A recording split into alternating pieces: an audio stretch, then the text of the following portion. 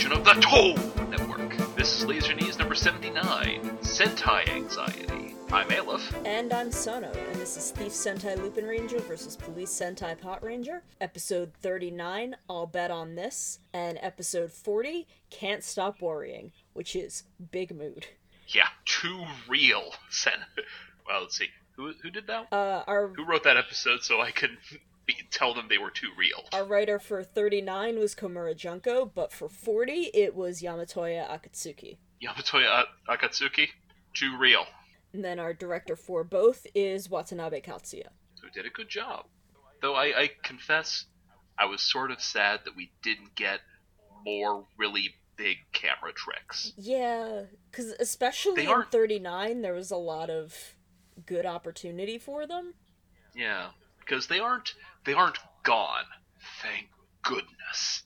But either I'm getting really used to them, or they are kind of scaling down the scope of them. It wasn't as much as the last two episodes.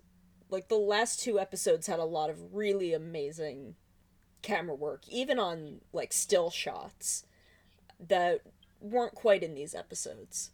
Well, that's okay too, but I'm glad it wasn't just me dreaming it. Because, it's easy to let some of the really cool stuff fade into the background for you, which is not always the best thing, especially when it's those really nice cameras.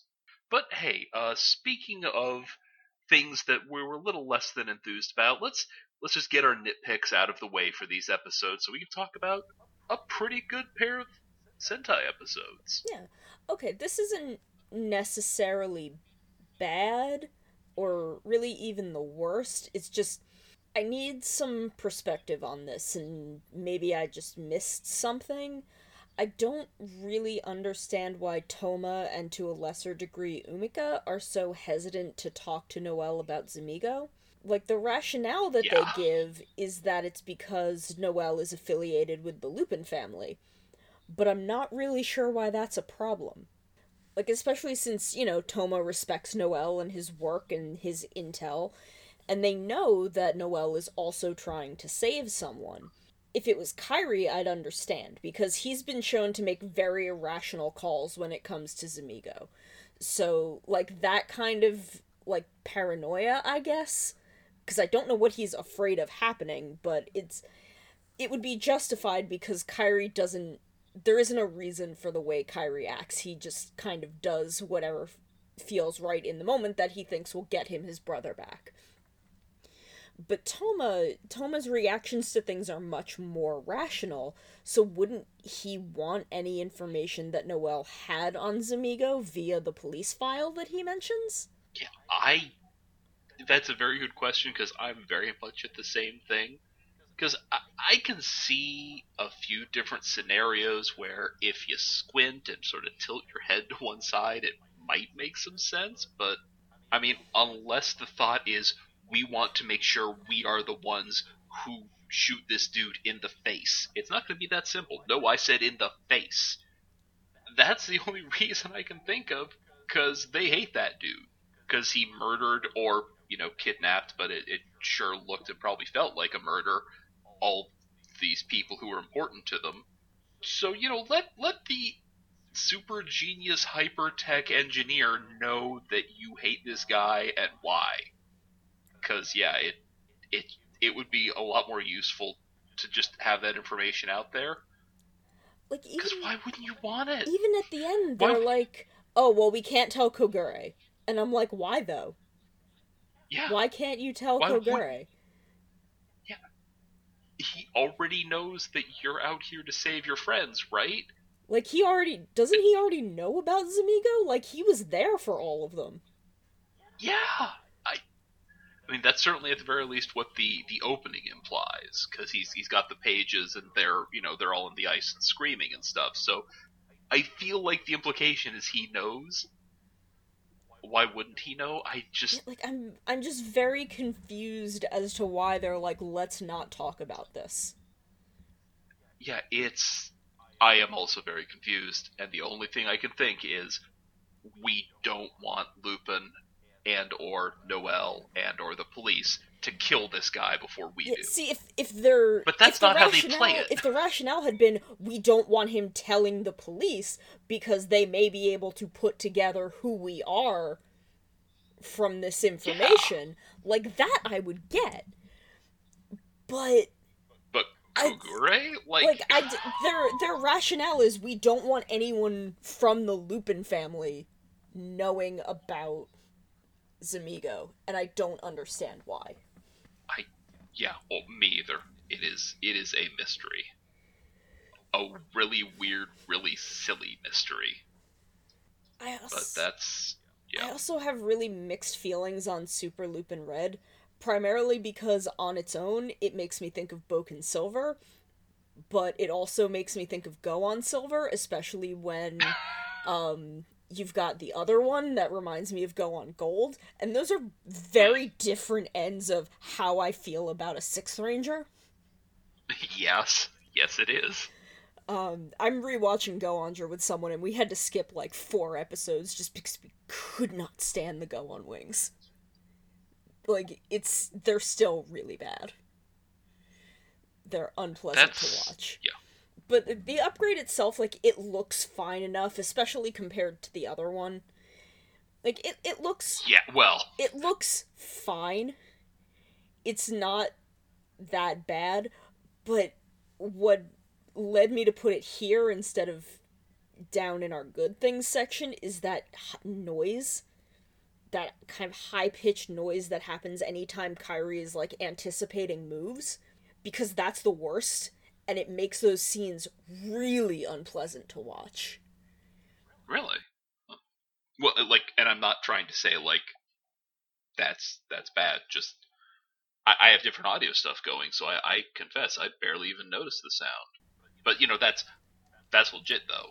Yeah, like, as it is, I'm very sensitive to noise. And the noise it makes is the exact pitch of my tinnitus. Yeah, that'll do it. So yeah. it is unpleasant anytime that's happening. And I really wish that it would not. Yeah, I can dig on that, because that certainly sounds like a special circle of hell. For my own part, on just the design, though, because again, I'm not catching the audio stuff in the same way.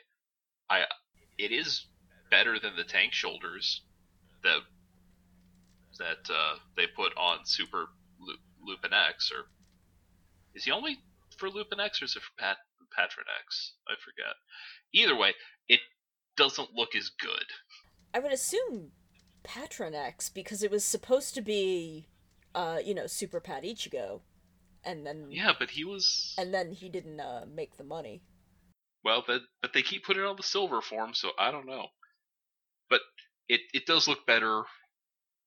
So that one does look better on Noel than it would have on Super Pat Ichigo, because, boy, the gold would not have looked good with that suit.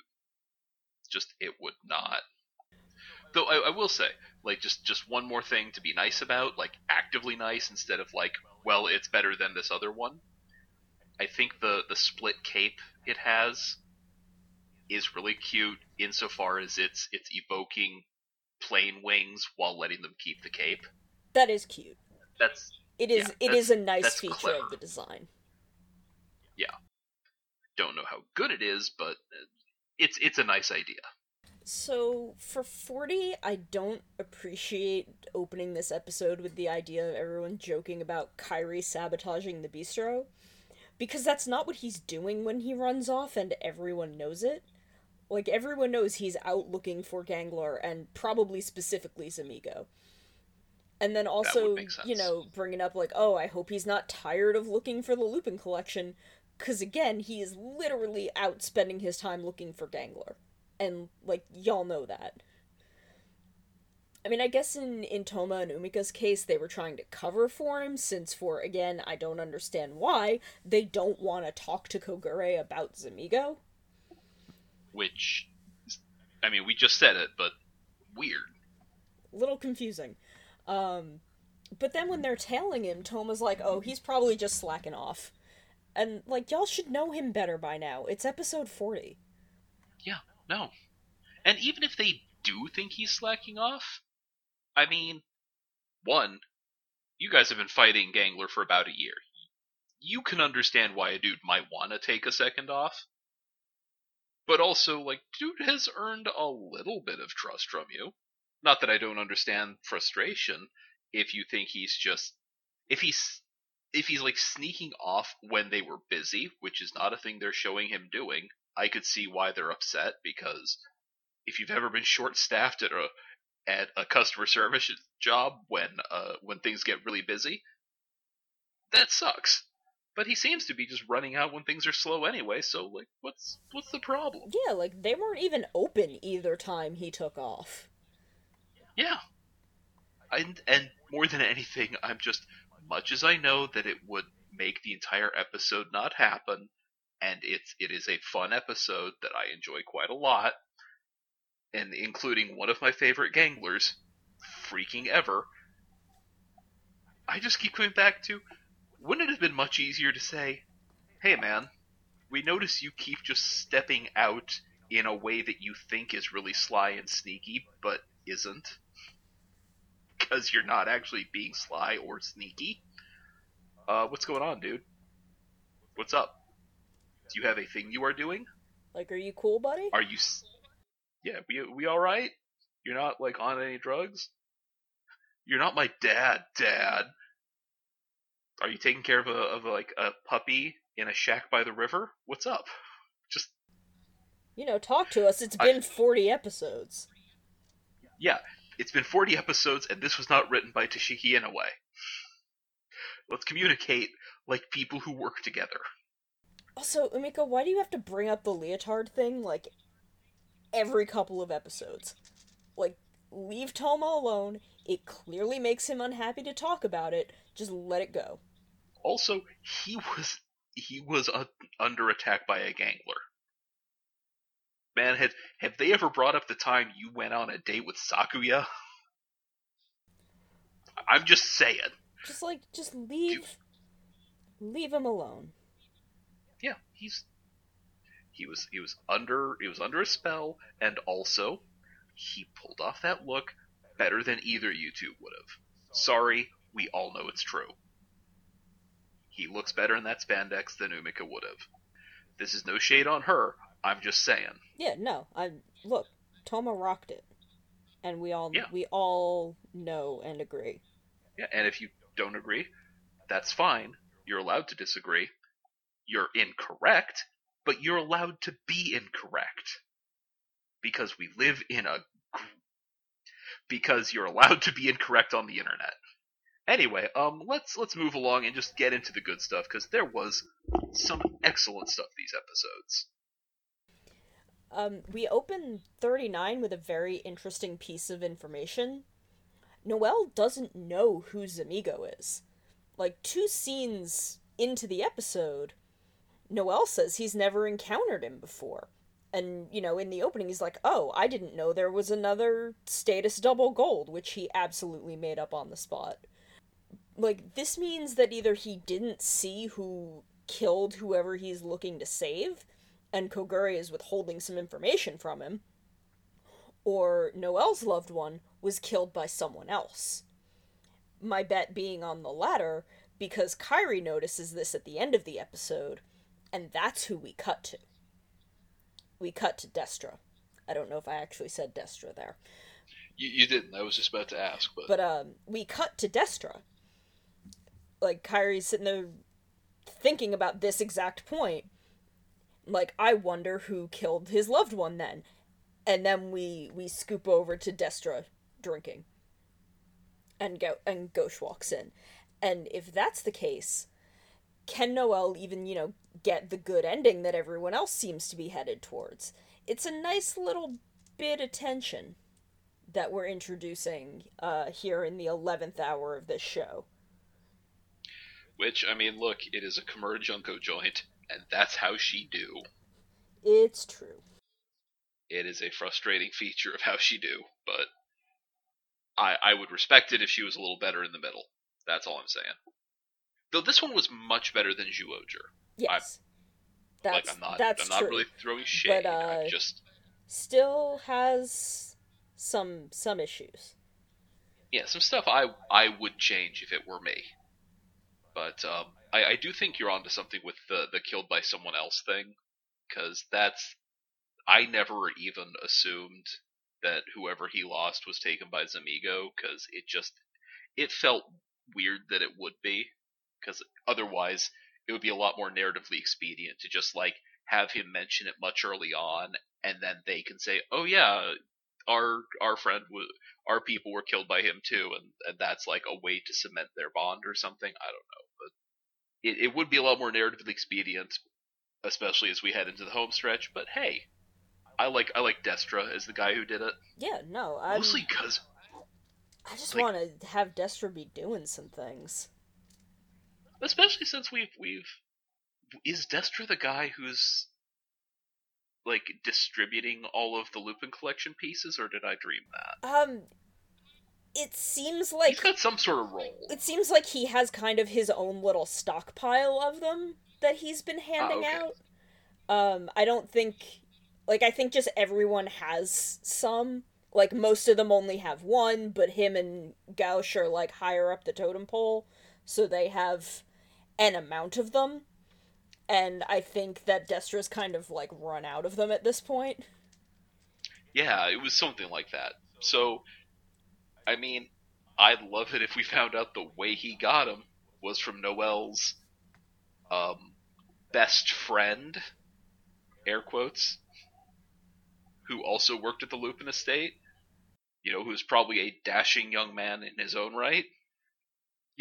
His best friend, those two guys who are just pals, Two bros sitting in a hot good tub 5 feet friends. apart because they're not gay. Yep, yep. Just a pair of confirmed bachelors, just being totally hetero together at all times. I mean, yeah, okay. Actually, I say that, and I realize, oh wait, that does kind of tread a little close to the dead gays. But this dude who's getting revived, I don't know. I would really just like it if his true love was a dude, and they would say it for out loud in the Sentai show for babies, so that maybe some poor kid can just be like, "Oh, thank goodness, the coolest dude." All right, I don't have to feel quite so bad because it's tough dealing in living in a homophobic place, but I like finding out that kids don't have to feel quite so isolated when stuff like that happens. And let's move on because I'm about to go to a really maudlin place, and I don't want to do that because this is a good show, and I want that imaginary child in my head to actually be happy. So for all that Katro was on thin ice for a little bit, I do appreciate how much the show is really having him working on kind of gently looking after Kyrie at this point. Like, Yeah, just a lot of that trying just a little too hard kindness that is what endeared me to him in the first quarter of this show is finally back on the surface, and it's nice to see that because I've missed that side of him. And I also just enjoyed narratively that it's the exact wrong thing for him to be doing. Like, Keitro's just trying to be a good person and a good friend and, just help this kid out because he seems distressed. And he's going about it in what would normally be like a really good way. But in this specific circumstance, he's kind of making the problem worse. And I think that's good dramatic writing. I have to agree. Because on top of him moving that side of the plot forward in his really awkward way, where he becomes Kyrie's friend kind of in spite of himself, it just it also lets him carry forward one of his best defining character traits in that he's allowed to be a guy who's not great at social interactions but is trying his hardest. And in this house, which is to say on this podcast, we appreciate people who aren't exactly great at what they're doing but try their best. That is, in fact, one of our favorite things. But more than anything, I'm just glad that we've moved away from just some of the garbage takes we kept getting, where he's just screaming like a badly written version of Zenigata. Because, like, look, I like Zenigata. You like Zenigata. In this house, we appreciate Inspector Zenigata. We do. That I adore him. hard-suffering man who is he just wants to do the right thing and to capture Lupin's heart. That is canon. That's a thing he said. That's not even canon. That is textual. That is words that came out of his mouth. Yeah.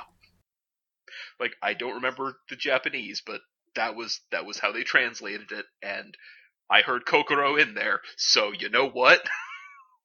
But I like me a well-done Zenigata, and Keiichiro deserves a better characterization in this show than a thin shadow of everyone's favorite inspector.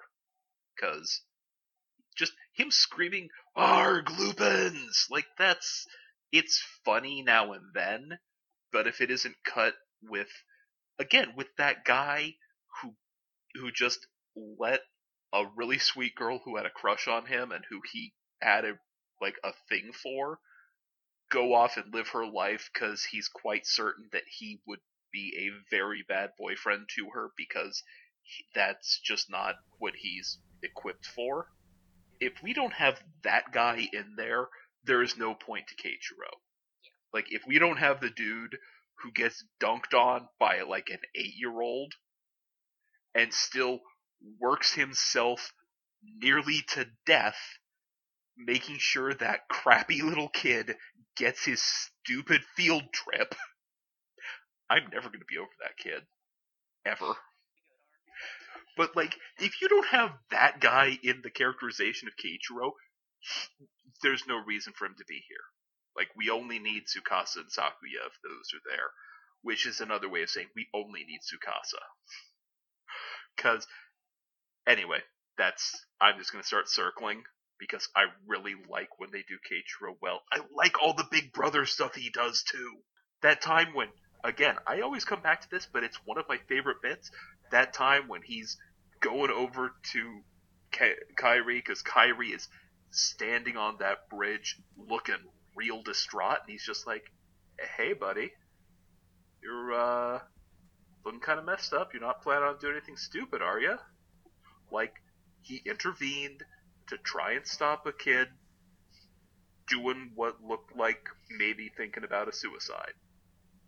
And he stopped him, he intervened, not in a violent way, but in a manner that said, "Hey, what's up? I care about people on a person-to-person basis," which is just, it's beautiful.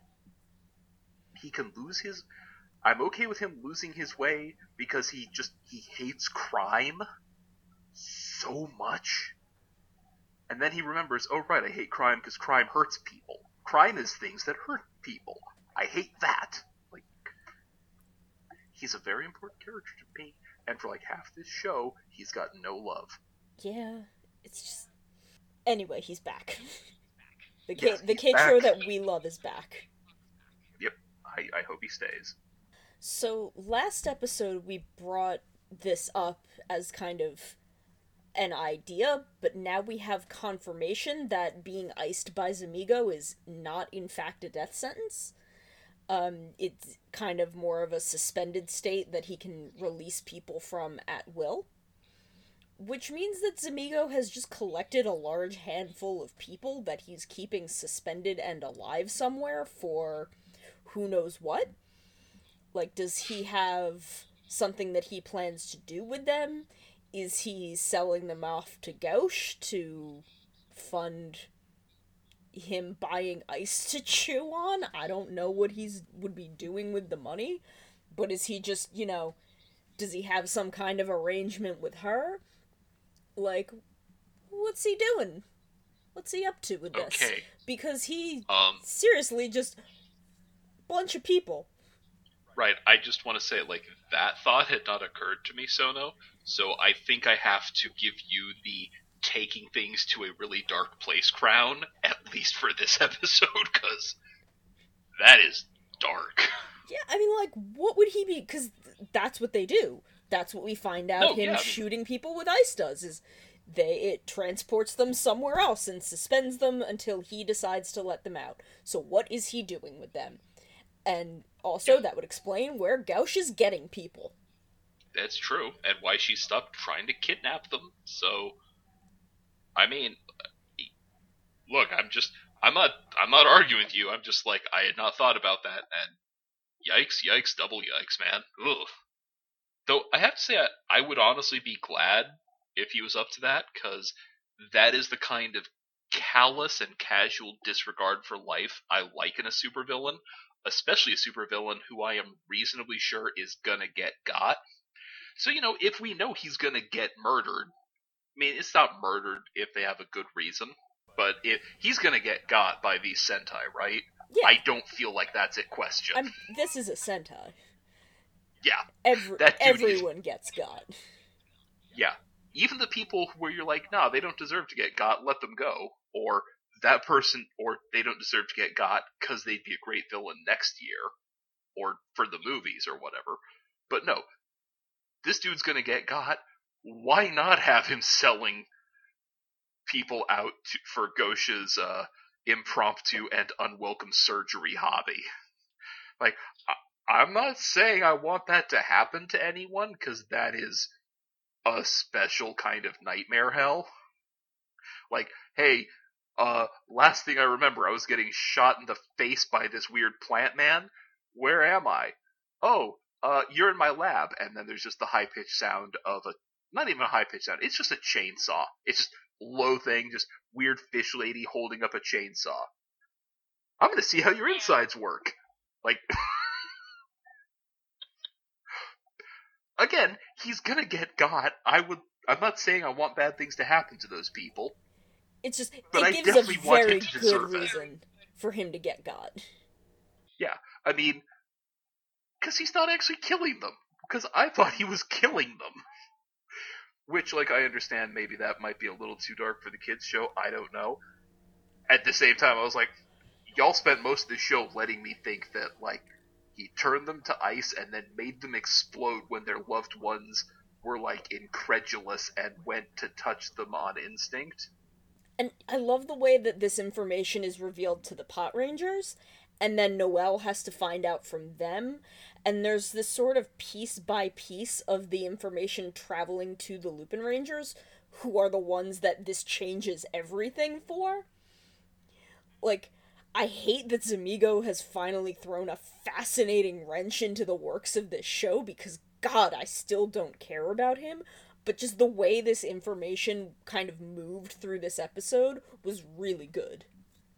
Yeah, it really was. And, I mean, look, I'm right with you, though, about Zamigo, because I know he's there to be the villain, and I probably should have put this in the bad stuff, but just like he's not even actively engaged in the meta plot. I get that he's supposed to like have his own thing or whatever. He's supposed to be the meta plot as opposed to just the inciting incident for the series, and he's not doing that. He's the Genis of this season. He's just wandering around being vaguely evil in the most like nonchalant way possible, which is I mean, who cares? You don't care. Why do I? Gauche is over here, and she's having a good time. I'm engaged with Gauche, not two, just with Destra. I'm engaged with Destra. I'm into Degranio. I think Degranio is fascinating. I love that dude. Yeah, and I mean, like, I'm gonna skip ahead a thing, but, like, when Zamigo got really excited about Kyrie, like, beating him in a fight, like, I was like, oh, man, you're feeling something. What's that about? Tell me, like, I kind of wanted to see more. We give him a soliloquy about how much he wants that kind of a fight. I don't care. Just I want to care about him. I want it to be more than just, oh hey, it's that guy. I guess it's time for plot now. I'm sorry, but let's keep on. Let's get back on the train of good stuff because there's And I hate admitting this, although at the same time I'm very glad that I get to say this. The scene between Umika and Sakuya was really cute and really sweet. Like, yeah, Sakuya walked actually it in, was. read the room, dialed it back because he's like, oh, hey, she looks upset. She doesn't need me, jumping all around like an excited puppy right now. And sat down to try and help her with her problem. Yeah, I was similarly pleasantly surprised because I did not see it happening. But the big gap between the last time we saw him creeping on her and now, which like I feel like it's been a few months. It has. It's been a while. Yeah, which good. He had like a focus episode that was actually not bad. So when when they finally interacted properly again, I'm okay with it, and he's actually being cool, and that was so nice. Yeah. And like he actually gave her some really good advice. Right? And she was able to make really big decisions based on the perspective that he gave her. And he was able to be satisfied with that. Like, she took off and he didn't try and really chase after her. He's like, oh, I helped. Cool. Back to work. Like, it was a really nice scene, and I'm glad that the last quarter of this show, or even the last third, time is a mystery, and I've ascended past it. Time is an illusion. Lunchtime doubly so. Sentai time triply so. But, like, I'm glad that the last chunk of this show is able to kind of bring me back around on Sakuya. He's still going to come out of this show as the least good Green Ranger that I've encountered. But at least he won't walk away as the only outright bad one. Like that's really all I was hoping for. Yeah, no. What else could you hope for at this point? It's nice. Especially since, hey, guess what? We've actually brought back Sakuya Watch for a second, and surprisingly, we get to say he was actually a person for a second. It was great. It was. And this concludes our Sakuya Watch segment. But like coming back to Zamigo, and just sort of how he doesn't work and only worked for like half a second in this episode. It makes me wonder if, something was going on with his face actor, who I think is also his voice actor when he's in the monster form. I don't think his voice changes. Yeah. Not really. Like, I wonder if there was something going on that caused him to be absent. Because, I found out the other day that the reason that we lost Vernage for a good chunk of Build is because her voice actress was sick with something in her throat. And couldn't do a voice. Well, that explains a bit, yeah. Which, you just gotta work around it. It's what happened with Hana, so I've heard. It's what happened with Hiyori. Like, you just gotta work around it, and there's nothing you can do, and you gotta find a way to make it work, and sometimes it works and sometimes it doesn't. But I'm wondering if there's been some reason that he hasn't been able to be around. And they've just kind of been trying to work around it. I don't want to say I hope so, because I don't want anything bad to happen to that guy, because... Or even if it was just a Koyomi situation where he had to do other work. Yeah. Because okay. Lord knows I'm sure there's someone out there paying him better than Toei. That is what I've heard is usually the case.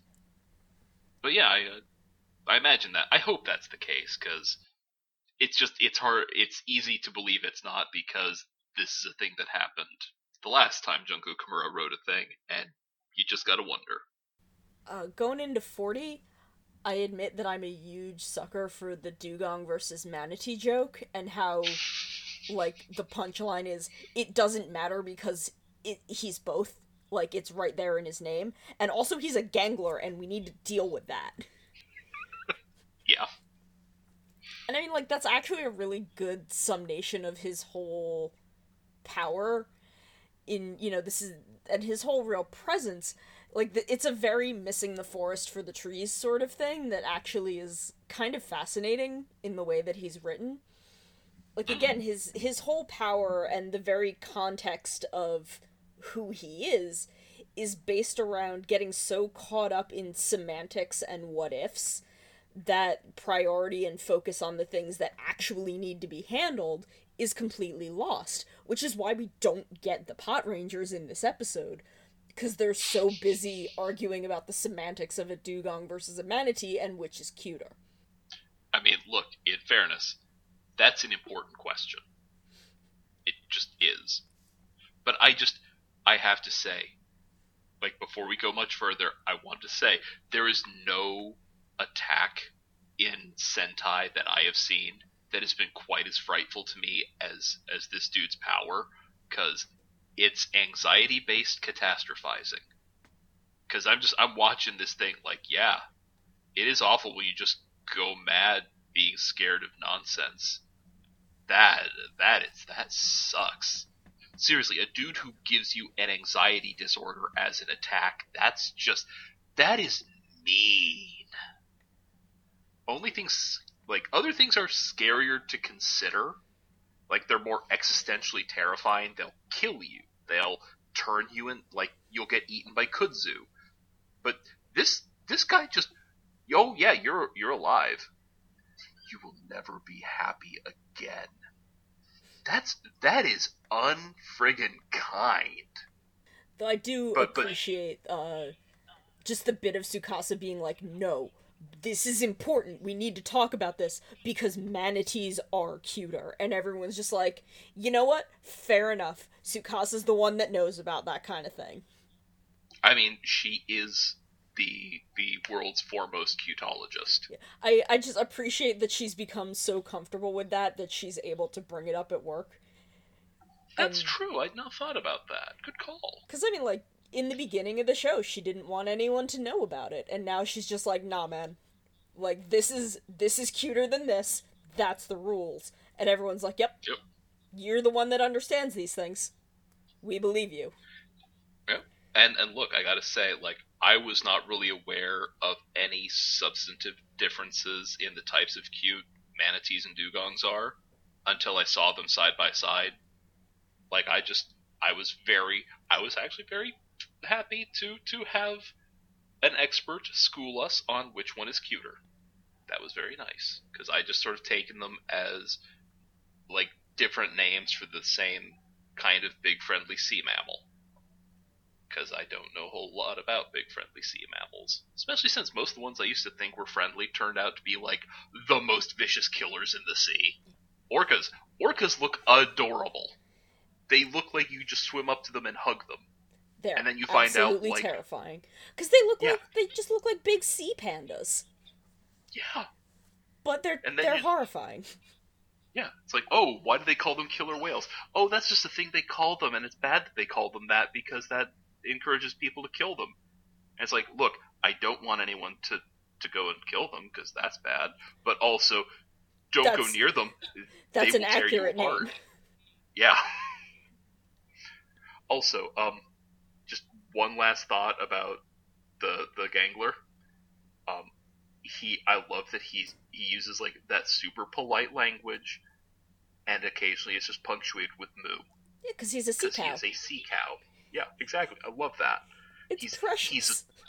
yeah, he's great, and we saw a bit of him just hanging out scrapbooking. He's got a whole homemade textbook about the Lupins and the Pat Rangers, and he's even seen the movies that I haven't seen. At least that's where I think the like tricolored It is. Lupin. It's from the Yeah, movie. Um, yeah, I'm pretty sure they're I the love same books that Guy used. I think so. He stole from Ikari Guy. He's fiendish. Well, Either that or he's also seafaring. So that's true. Of course, of course he's he could fought some probably parlay pirates. for it. I was just thinking maybe Guy just published it. Because look, once he can say no, I am literally Gokai Silver. I will prove it to you. I have the powers of all of these Sixth Rangers. So here's my book about Super Sentai. Publish it. I'll go on tour when I'm next on this planet again. Okay. And then just this dude was just like, sir, I would like to purchase this periodical. Thank you, Moo, because he's great I was so sad they had to kill him. But also, he gives you an anxiety disorder with the power of his gaze. So, kill him. Yeah, and speaking of that, I do actually really enjoy Toma and Umika's irrational worrying. It's a really funny bit, especially with Umika being the one kind of remaining grounded in this is highly unlikely but technically still possible, where Toma is the one veering immediately into the absolutely nonsensical. Like it's fun to see Toma, who, as I mentioned, is the rational one, fly into complete absurdism for a joke. Like, not only is that a fun juxtaposition, but these are still like their actual thought processes. So it gives kind of this goofier undertone to Toma that he gets sometimes that really, really works for him. Like, where is he pulling this woodpecker thing from? Is it goofy folklore that his mom told him as a kid to keep him from eating too much in a sort of like tooth fairy-ish kind of way? Or is it a joke that he makes with Aya sometimes if they make a little extra money and buy a ton of food and he jokes about a woodpecker flying in and attacking them? Like, where is he getting it? And just having them so caught up in that fantasy that Goody shows up and becomes the woodpecker, like Oh, that was so that's a good. great cap to that joke. Like, I really appreciate the way this show goes about lightening Toma up, because Yeah. his archetype doesn't always get that. I feel He like I doesn't. feel like he and Joe are the ones that really, and again, Komura wrote Joe. Komura was the one writing the bulk of the Joe episodes. That's So true. I feel like that's kind of a thing she likes that is also just way up my alley. Same. Well, cause she makes him. She gives him these funny things, but doesn't make them like humiliating. Or even if it is something he's like embarrassed by, sorry, again, he still looked amazing in that spandex, and I don't think anyone could have rocked it quite as well as he could, And I mean, except like, look, Sakuya, who also looked good. But he, he owned it for the time that he had to be in it. He was like, "Well, yeah, this is what I'm doing right now. I never want to talk about it again, but we're getting this done." he had that dignity that you need to pull that off. Because if there was any break in his dignity up to that point, it wouldn't have worked. It's good. Also, I just want to say, like, look, much as again, the gayest that they're all under is frightful in the extreme. Like, I actually think the woodpecker popping an over full belly is actually some really great visual comedy, just like as an idea.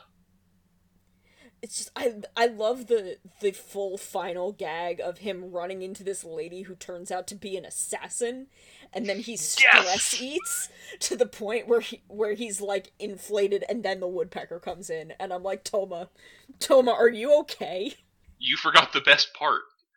The assassin looks just like his ex-wife. His ex-wife, the lady at the store who, like, No, no, they have she kids. is the assassin. Yeah, but oh, it is just that big long, just that series of things, and I'm like, I have had that day. I have had the day where I am just that is where my brain goes.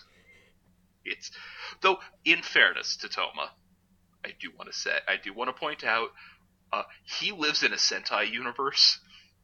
There is a non-zero chance dude has seen someone in a restaurant explode because of an explosive woodpecker. That's fair. I'm I'm not saying it's a thing that happens commonly, but But there's been a there's weird been a stuff woodpecker happens monster. in Sentai. Weird Yeah, stuff happens. It's like, yeah, and Toma, are you okay? What has happened to you? yeah, you just want to know. It's like in Sailor Moon.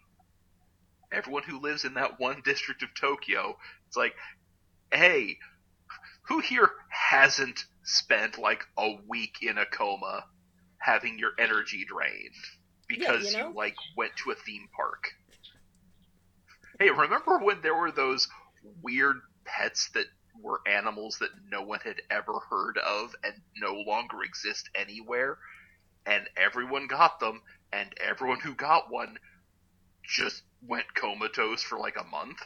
Remember that stuff? I'm But just the saying, school district here is great. Yeah. Is it though? I remember Usagi. Like I've heard about Usagi's teachers, and they're not.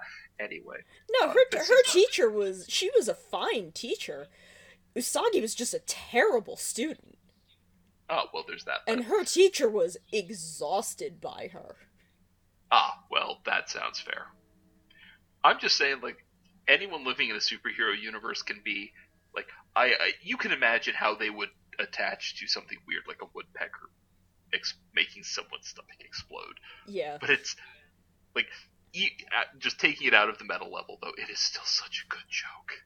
Like those bits made me laugh a lot. Like they were really fun bits. Yeah. And I feel like, episode 40, as we're about to head into the like final stretch of this show, this is a good breather before we go into that. It really is. We have complained about the pacing. This is good pacing. And Kairi taking care of a puppy was the sweetest thing. And just, it's a really good way of giving him something to care about that isn't, his anxieties over not being as good as his brother, or this mission to save these people, or just how angry he is about Zamigo. Like, Kairi's still capable of looking at the world beyond all of that, and wants to protect things. And that's an important insight into where he is at episode 40. Like, it's good that he can still be that person. Yeah, it is. And gosh, what a cute puppy, too. Oh my god, what a cute puppy. Like a baby Shiba. At least I think it was a Shiba. It was definitely a Shiba. I thought so, but I don't always recognize dog breeds. But what a cutie. Little baby. Yeah, it's so tiny, oh my goodness. It brings me back to ToQger and Akira with the kitten. Oh, every time he saw a cat, he loved it so much. It's... which, look, I'm really sad that they never did something with Tama. Yeah! Oh, the ToQger special where Akira just meets like the weird like puppet head version of Tama. Oh, I mean that was the fan art I had to draw when Tama passed. Bless her. I'm getting emotional. I get very emotional about Tama, but that was like, look, I got out of bed at like 1 a.m, and I'm like, I need to do this right now. There's a reason they said that Tama is now the god of that train station. Yes, she's ascended, and I'm proud of her, and I'm very emotional. That's okay. Well, then I'm just gonna help bring us down before we start like getting weepy about adorable kitties who are gods. And just say, like, much as I appreciate why Kairi is going out of his way to take care of this puppy, because again, wow, what a cute puppy. I'm just like, Kairi, ask your friends to help you. This is a very important skill, especially for a Sentai member. Y'all know you'll have very different social circles between you. You could have found someone even faster, because, like, I know he found someone anyway. But come on, I appreciate that he's probably not going to try and keep the dog in the restaurant, health code violations, but I'm just saying there's better places for that dog than a shack by the river. I mean, I appreciate that it's probably... Actually, no, it is like autumn coming on winter. Let's get that dog somewhere insulated. Yes. Also, there's a really, really subtle piece of foreshadowing from the beginning, from very early on in this episode, when Toma and Umika are tailing Kairi, right before, like, the last pass through an alley they make before going onto the bridge that Kairi is hiding the puppy under, there's a statue of a Shiba dog. And it's a small detail that doesn't really mean anything, but y'all know I love set design, and it's just this little cue that's really fun to pick up on a second watch. That is an absurdly good catch. High five through the over the interwebs. That's real good. You're kicking some tail this episode. Gotta say, doing all them good catches. Lots of neat little details in these episodes, and I'm real into Though them. also, subtextually, does that imply that this dog is self-created or born of the stone Shiba? Is that little dog gonna be like the new monkey? Gonna help some wise monk find enlightenment and share it with the world? I don't know. Now I'm just like the puppy who emerged from the stone dog is like that feels mythic as hell. That's some lore we're gonna have to incorporate into some stuff.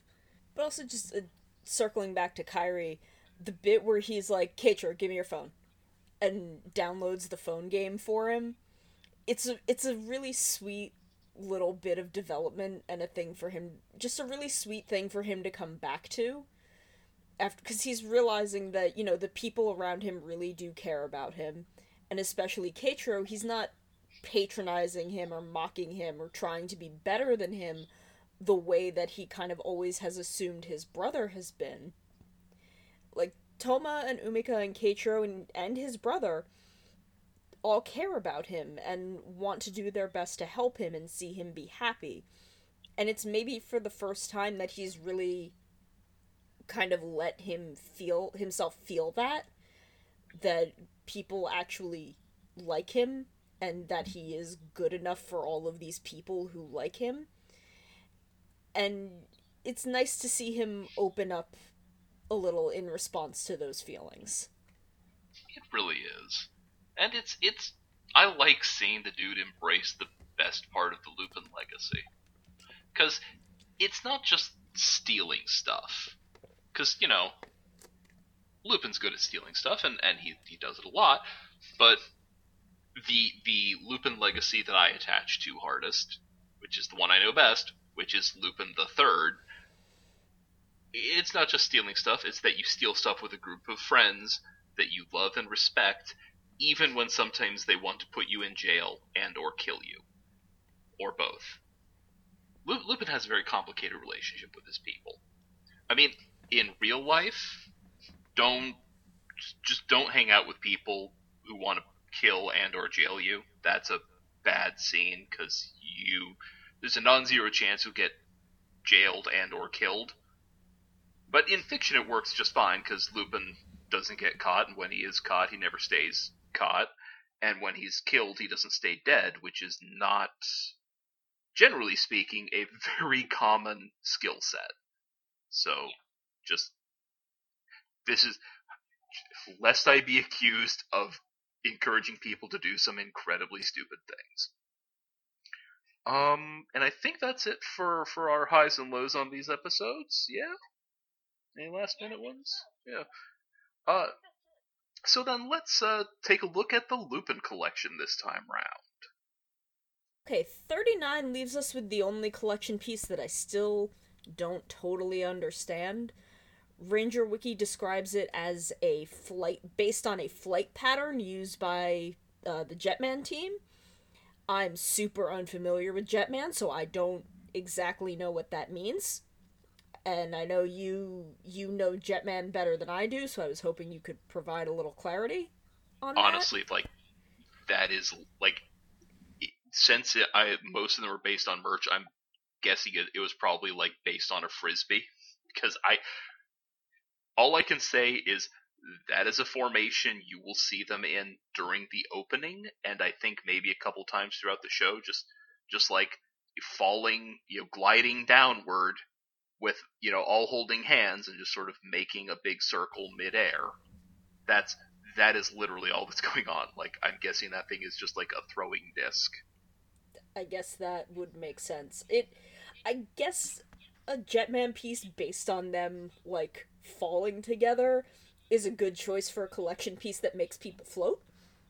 Yeah, that's true. And hey, all of them could fly anyway, so yeah, It's a yeah, I think that makes good sense. good choice, I guess.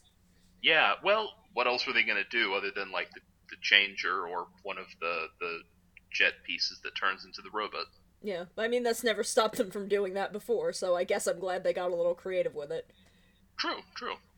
Now according to Ranger Wiki, the name of the piece is "I Want to Fly," which Ranger Wiki, and I don't always know where Ranger Wiki's sources are. Maybe this comes directly from the source, but they say it's a reference to the song "Fly" by a band they list as Suga Ray, no R at the end of Suga, just Suga.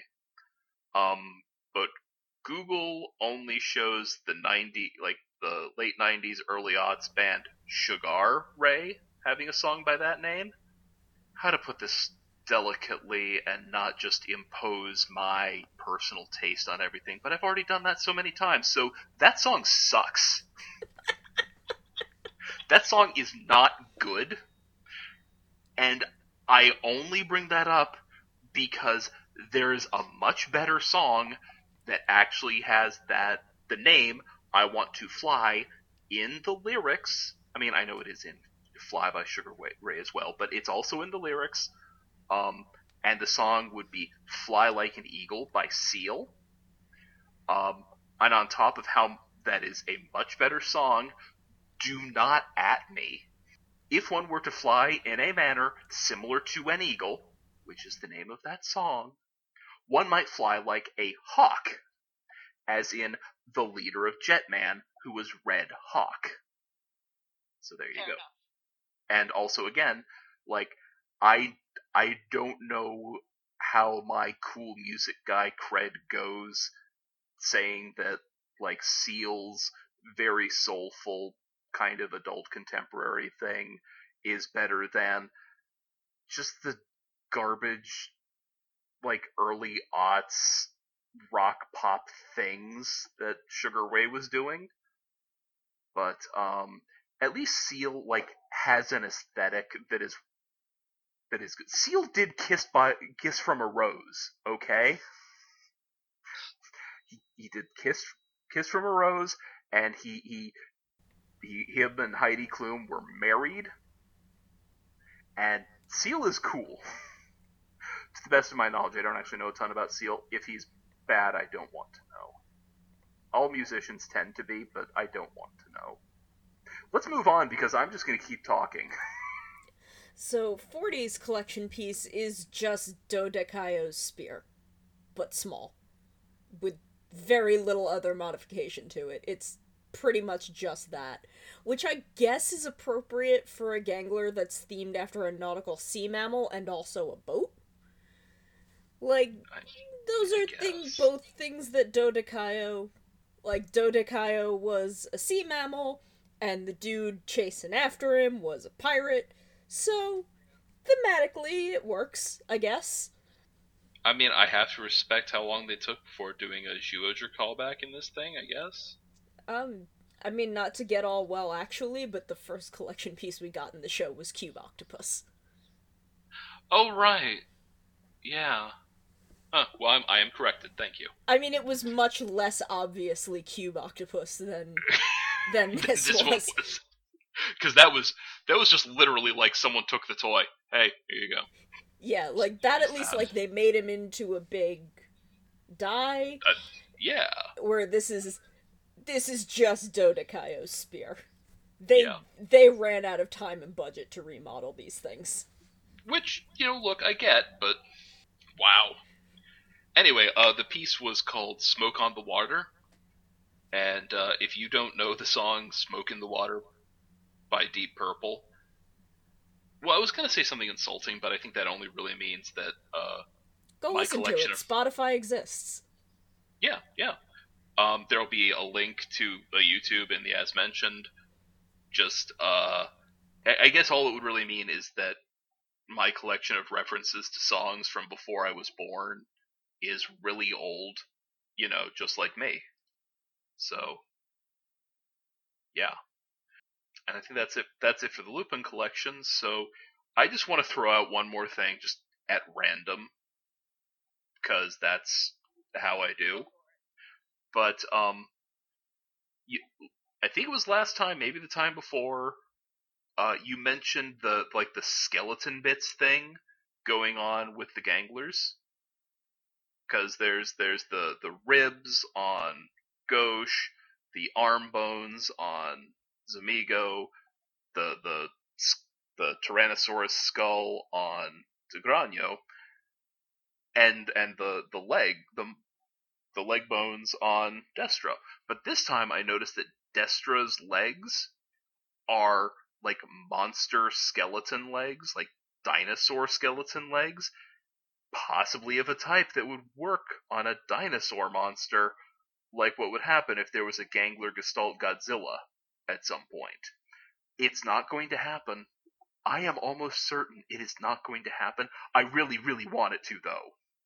I want Gauche and Tigrano and Destra and Zamigo to, like, form into a giant dinosaur Godzilla monster, and then for that giant dinosaur Godzilla monster to, like, lose its arms when Zamigo bails, and then it's like a Tyrannosaurus Rex just has little tiny arms, because the guy who's supposed to be the arms just left. I mean, I realize that much as I really don't remember much of anything about the Disney 3 computer animated film Meet the Robinsons? Meet the Robinsons, yeah. I do, and it's a great movie. It is a very, very cute, sweet movie that I would recommend you watching again, because I think you would enjoy it. Look, the thing I remember most, actually, like, the only thing I really remember is the Tyrannosaurus. Just, I have a big head and little arms, and I'm just not sure that you planned this out very well. They advertised the movie on that scene. Look, if you were going to advertise it on anything, that would be the one. That's a great scene. It's, again, I've seen the movie like 3 times. That is the bit that gets me. Because it's so good. I love that movie. Yeah. I think it's deeply underrated. Well, I'll have to try it again, because, hey, I sure wouldn't mind having a new Disney movie to be fond of. It's very sweet. Good. So is there any last minute thoughts we got? No, I think that's it, really. Alright. Then I think we'll call this one done. So then, for Laser Knees and the rest of the TOE Network, I'm Aleph. And I'm Sona. And I have a big head and little arms, and I'm just not sure I planned this out so well.